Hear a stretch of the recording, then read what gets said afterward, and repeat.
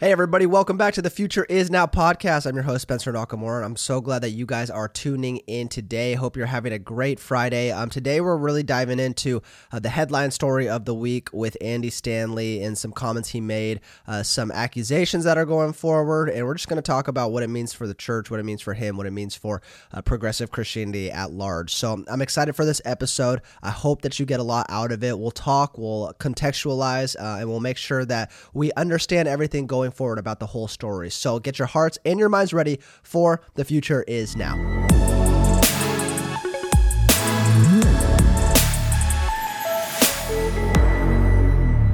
First of all, I don't want to act like you know what's going on if you don't know what's going on. This week, there's a pretty big headline story. There is a pastor, his name is Andy Stanley. Now, before I go on, I'm going to give you some context to this. Historically, I have loved what Andy Stanley has taught. I have read several of his books. He leads an incredible church, senior pastor at North Point Community Church. It has 38,000 weekly attenders, okay, which is insane. And he historically has been kind of a trailblazer in the world of leadership, in the world of church. Again, I have absolutely loved him historically. Now, this kind of changed for me a little bit. A few years back, he came out with a new book, and that new book was entitled Irresistible. Now, I read this book, and it had some awesome points to it, but also I was reading it and there were some things that didn't really sit well with me, some things that he mentioned about the Old Testament, some things that was kind of said where it wasn't necessarily wrong, but the tone and the language of it it just didn't sit well with me. And so since then I was like, I don't know. I think I'm going to take a step back from really, engaging with this podcast, etc. Now this week, this story came out. And it's it's sad. There's no way around this. This really sucks. It's really unfortunate, but at the same time, it's kind of like, hey, we can't be that surprised. So this week he was speaking at last week he was speaking at a conference, and he started saying some things on stage that indicated that he was affirming to LGBTQ. So as we know, the American church right now is pretty divided. And when I say divided, I mean there's two opinions. Now, I think that the majority of the evangelical church and the church at large kind of agrees with the side of, no, we believe in the historic Christianity, theologians, church fathers. We believe what we've believed for the past 2,000 years, that LGBTQ, that being homosexual is a sin. It's not in the design that God created for us. But there is this progressive wave that's coming up, and people are turning away from that.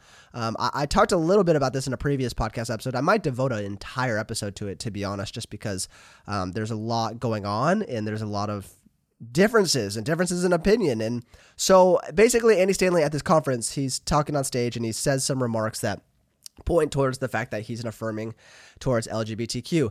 Now, everybody was kind of thrown off by this, like, wait a second, wait, what? Because it seemed like it was out of nowhere. And people are like, waiting for a comment from him. Hey, can you reply to this? Because it sounds like you don't believe that this is a sin. Well, before he could even reply, on Twitter, don't you love Twitter? It's like, man, Twitter's ruthless and people will come after you on Twitter. Elon is no longer censoring anybody on there. So basically, this guy, Ryan Visconti, now he's a pastor. He's from Arizona.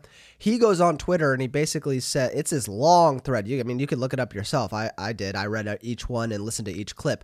He basically went on this long thread saying, back in 2019, I was a part of a lunch with 30 other pastors, and Andy Stanley basically started sharing how he was affirming back in 2019. We're talking 4 years ago. And he goes, it took us by surprise. We argued for, 1 to 2 hours about it. And here are some of the things that Ryan Visconti said that Andy Stanley said previously. He said that LGBTQ is a disability. Telling someone they can't follow God is the same as telling someone that they can't follow God who is in a wheelchair. Okay. And then he said he hasn't, but would do a gay wedding. This is the closest that they can get to a New Testament framework of marriage. They can't change.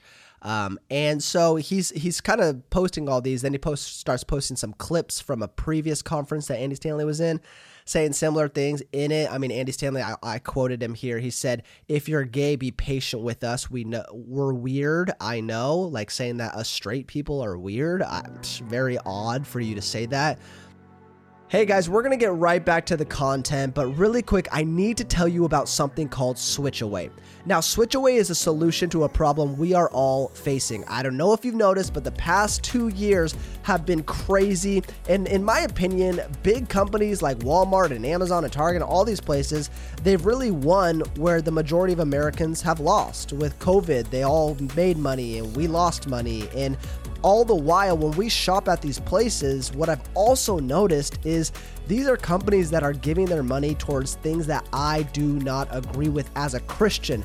And morally, it's become a dilemma for me. Like, why am I giving money to companies that are funding Planned Parenthood? Why am I giving money to companies that are funding drag shows in elementary schools? Like, they are exposing our children. They have an agenda that, frankly, I do not agree with. And so my family and I, what we've done is we have switched away. We decided to shop with manufacturers that are made in America, that support small businesses and support causes that we agree with as Christian believers. And here's the crazy thing.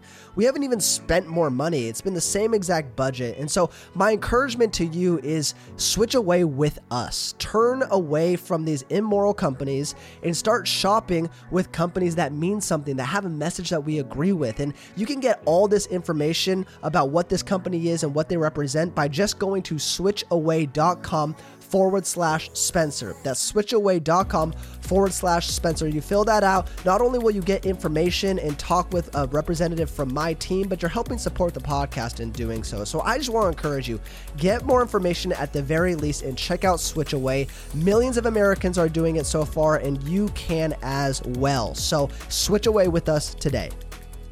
This is, and by the way, 1 Timothy 5:19 says, "Do not entertain an accusation against an elder unless it is brought by 2 or 3 witnesses." Okay. So I'm not out here gossip train being like, "Oh, I heard one thing and now let's run with it." Right. That's not okay. I mean, I'm a part of a church. I know that there are some things said about my senior pastor that frankly were just flat out lies. And I know that because he's my father-in-law.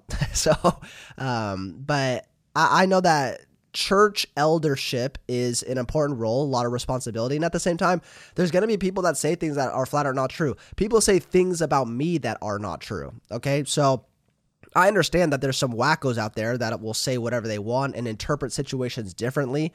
But at the end of the day, we have to understand, like, okay, it was there 2 or 3 witnesses. Now in this thread, guess what? There was tons and tons of people that were replying to this Twitter thread by Ryan Visconti saying, "I was there too. I remember in 2019, I was there. I remember," right? So we have some credibility here. Also, we literally have video of him saying similar things. So this isn't like a gossip train, okay? I'm commentating on what actually is going on. Commentating on what's going on, okay? And so I'm not out here to bash churches and bash pastors. Right? I have a tremendous amount of respect for all pastors, all churches. So this is just understanding where we are at in our Christian world, where we are at in the context of our nation, our world, the church, the Christian church. And honestly, this could very well be launching into the common practice of progressive Christianity. For all I know, I'm pretty sure this is the highest profile of a pastor that has come out openly as affirming. And that is one of the main practices and themes with progressive Christianity. This is kind of one of the hills that they die on, is the LGBTQ stance.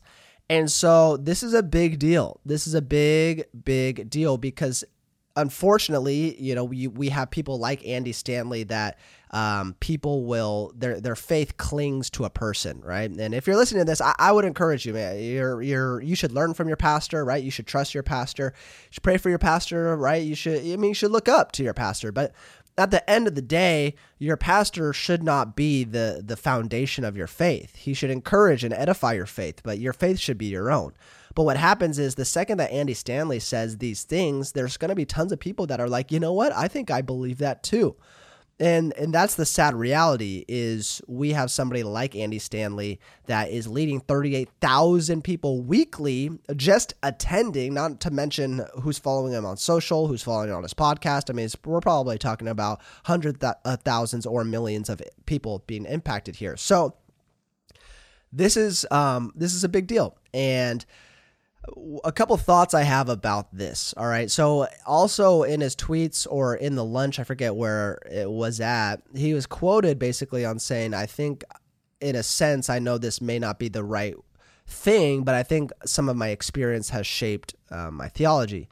And that is a dangerous trap. That is the trap that we can easily fall into, is letting experience shape your theology. Your experience should not shape your theology. It's very dangerous because experiences can easily lie to us. Okay. I walk down the street and somebody comes up to me and they mug me, right? And all of a sudden I'm like, oh, people suck. That's not true, because somebody else could be walking down that same street, same exact time on a different day, and then they have a polite exchange with the stranger and they're like, wow, this city is awesome. So experiences do not equate to truth. Okay, just because you experience something doesn't mean it's the rule. It doesn't mean that it's the normal. It doesn't mean that everybody should frame their thinking towards what you've experienced, because everybody's experiences can be different. So the reason I'm saying this is because a lot of us shape our theology, right? It's like, man, we go to one church and a greeter is mean to us and an usher is mean to us, and they say a comment about what I'm wearing, and they say a comment about, oh, I've never seen you here before, and they're mean and whatever. And then all of a sudden you're like, yeah, man, churches suck. I see this all the time with like, mega churches, big churches. A majority of people that I talk to that don't like mega churches is like, well, because I went to this church and it was a big church and I didn't have a good experience. So big churches are bad. Big churches are bad because my experience was bad, which isn't true. I mean, like, guys, the church at Ephesus was like 20,000 people. Okay. So there was a mega church in the New Testament. So that kind of just eliminates the fact that mega churches are bad in general. So I'm just saying, like, we have to be careful that our experience isn't shaping our theology, because I promise you that what you want to find in Scripture, you will find. Whatever you want to find, you'll find it. And that's because Scripture, good hermeneutics is an all-encompassing thing where we have to look at all angles of Scripture. We have to look at who's saying something in Scripture. We have to look at who they're saying it to. We have to look at the city and the place that they're writing to, right? There's so much in context. And I just did I'll probably do a whole podcast about this, but I just did my post on Instagram about why I think that women can be in ministry, why they can preach, and my stance on that. And I was talking about, the verses in 2 Timothy. I was talking about the verses in 1 Corinthians and my stance. And I got into an argument with somebody in my messages on Instagram. And by the way, it was a cordial argument, right? At the end of the day, we were kind of like, okay, well, let's agree to disagree, which is how arguing should be. Like, you can attack my thoughts and I can attack your thoughts. Just don't attack each other, right? But this guy, I appreciate his input, but he basically is saying, no, I think that Paul says this. And I'm like, well, yeah, Paul says that, but at the end of the day, this is what he meant by it, and that's backed up by several biblical scholars and theologians. Whereas he replies, he's like, well, the theologians are wrong, right? And it's like, okay, well, at that point, I'm not gonna have this argument with you, because you're obviously not trusting in good hermeneutics on cultural context. So those types of things is what I'm saying, is like, we have to have a good theology. When you read a verse, what you think it means is not what it means. Unfortunately, I mean, maybe it is, right? But yesterday I did my devos and I came across a passage. We were reading in Acts, and I came across this passage, and I remember, it was like in October of 2010 is when I got saved. And I remember doing my first devo. I literally remember doing it. And I remember what verse I picked, and I remember what I said.